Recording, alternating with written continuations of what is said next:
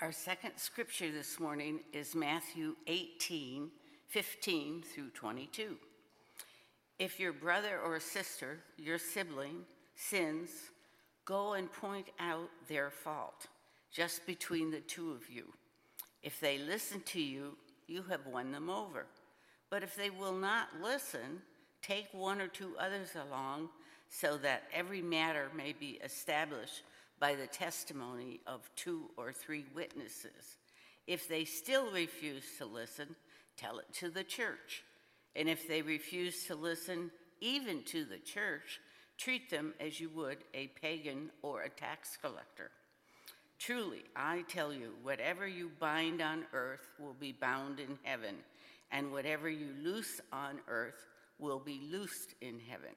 Again, truly, I tell you, that if 2 of you on earth agree about anything they ask for, it will be done for them by my parent in heaven. For where 2 or 3 gather in my name, there I am with them. Then Peter came to Jesus and said, Lord, how many times shall I forgive my sibling who sins against me? Up to 7 times? Jesus answered, I tell you, not 7 times, but 77 times. We celebrate the written word of Scripture. We celebrate the living word, Christ among us.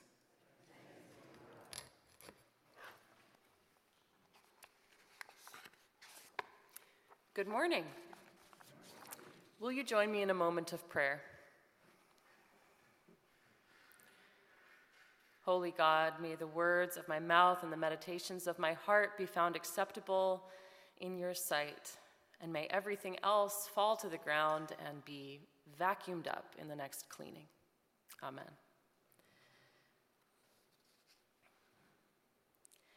A few years ago, I was gifted a little book with collected quotes about forgiveness. A book that would have served this sermon well. But after a couple of years of sitting on the shelf in a sweep of Marie Kondo-inspired decluttering, I decided that the little book on forgiveness wasn't sparking joy, and I donated it. I'm telling you this, I suppose, with a tone of confession, because it makes me reflect on how, as lovely as it sounds, forgiveness can be a complicated subject that a part of me wants to avoid. And yet, this is Lent. Lent is a season in which we are invited to reflect on some of the more complicated aspects of our lives. It's a good time to allow ourselves to do what in the 12-step tradition they call step 4, taking an inventory, and see if we are where we want to be. In this case, how are we doing with forgiveness? We can use Peter as our model. In this text, he approaches Jesus with openness, ready to be taught about forgiveness. Well, as I tried to emulate Peter, and I engaged our text, and I read commentaries on this passage in Matthew, I found that while the subject is complicated, it's also simple. But more on simple later. Let's start with complicated. One of the most common phrases about forgiveness is forgive and forget. But forgive and forget is not always appropriate. To impose one form of forgiveness onto every situation in a general sweep can cause harm. The Christian church has been guilty of this by using this very passage. Victims of domestic abuse have regularly been coached by religious leaders to go back to the abuser and keep forgiving them, never being supported or empowered to seek protection or safety. Forgive and forget is one form of forgiveness, but I think it's best applied in lower stakes situations. And that makes forgiveness more complicated because it means that there's more than one way to do it. And we are being invited to figure out or be open to being taught by God, like Peter, which form of forgiveness is right for each time and situation. So here at the beginning of our passage in Matthew, one approach to forgiveness is offered. You may have noticed in the reading that it kind of feels a little disjointed. There's kind of a first section and then a second section. Well, I would call the first section a recommendation about forgiveness in community. The second section I would call Peter's conversation with Jesus about how often to forgive. Biblical scholars mostly agree that the section on forgiveness in community is a redacted text. In other words, it was added in later by the author of Matthew in the context of the early Christian community.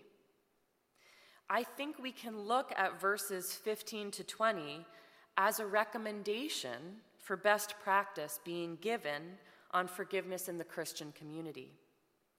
I don't think we should look at it as the words or instruction of Jesus. Now, if you're interested, the reason why is because the word ecclesia, which means church, is repeated in this section. And that's not a word that we see Jesus using regularly. It's not part of his common language.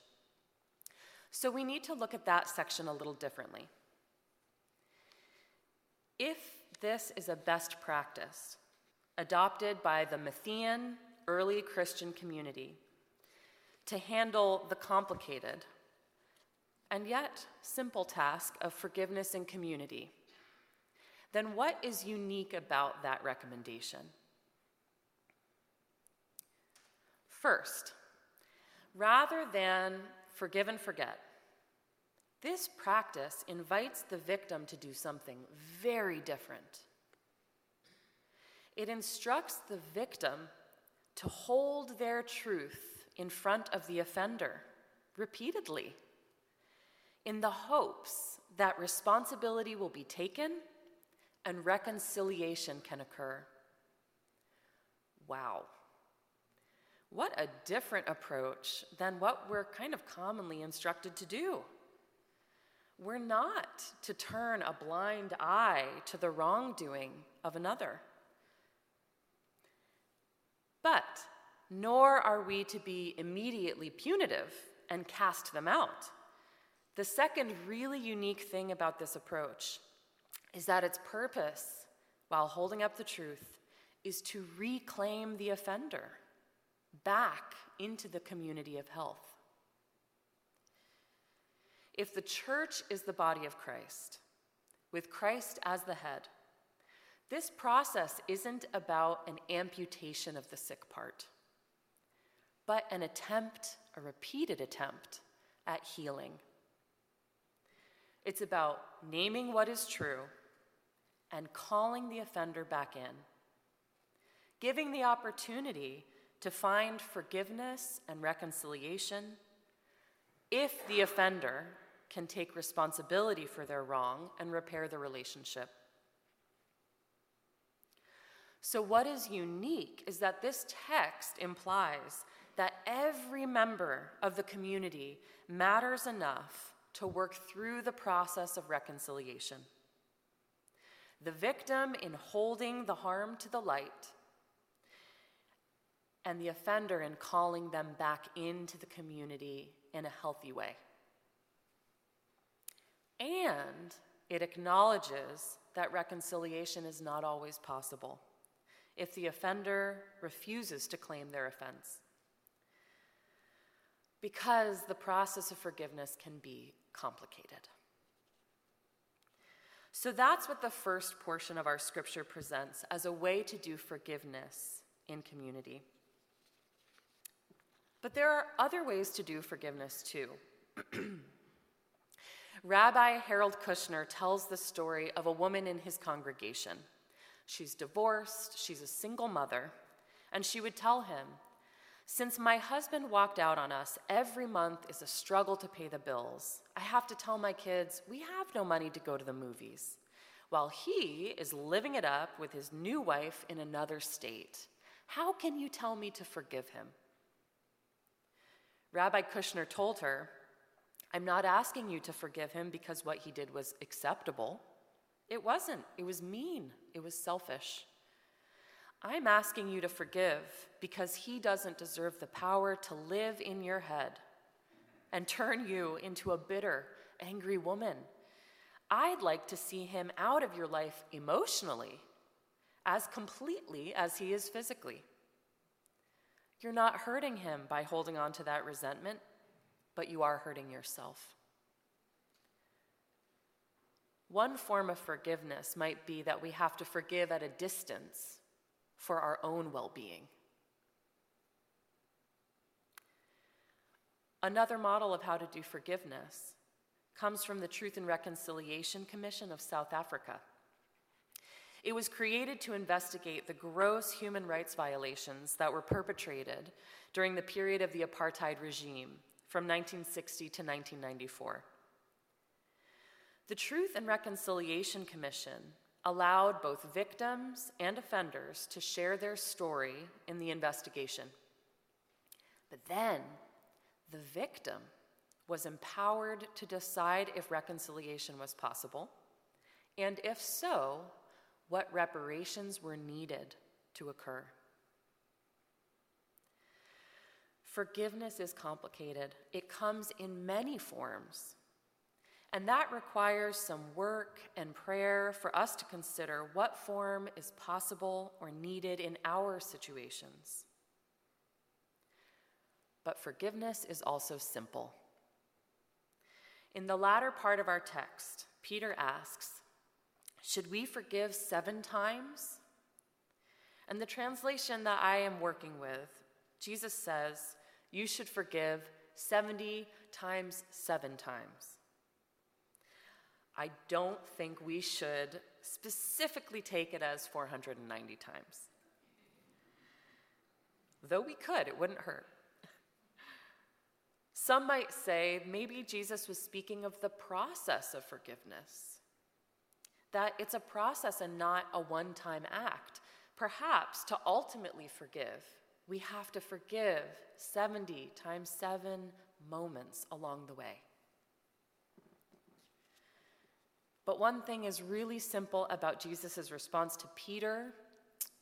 He's saying we should forgive more than we think. We should forgive more than we think. As complicated as it is, we are simply called, as Christians, to lean into forgiveness. We are called to be teachable about forgiveness, open to learning new forms. But here's another thing that's simple about forgiveness. When we can't find forgiveness, God's grace always can. In Jesus' most mortal moment, hanging on the cross, he said, "Forgive them, Father. They know not what they do."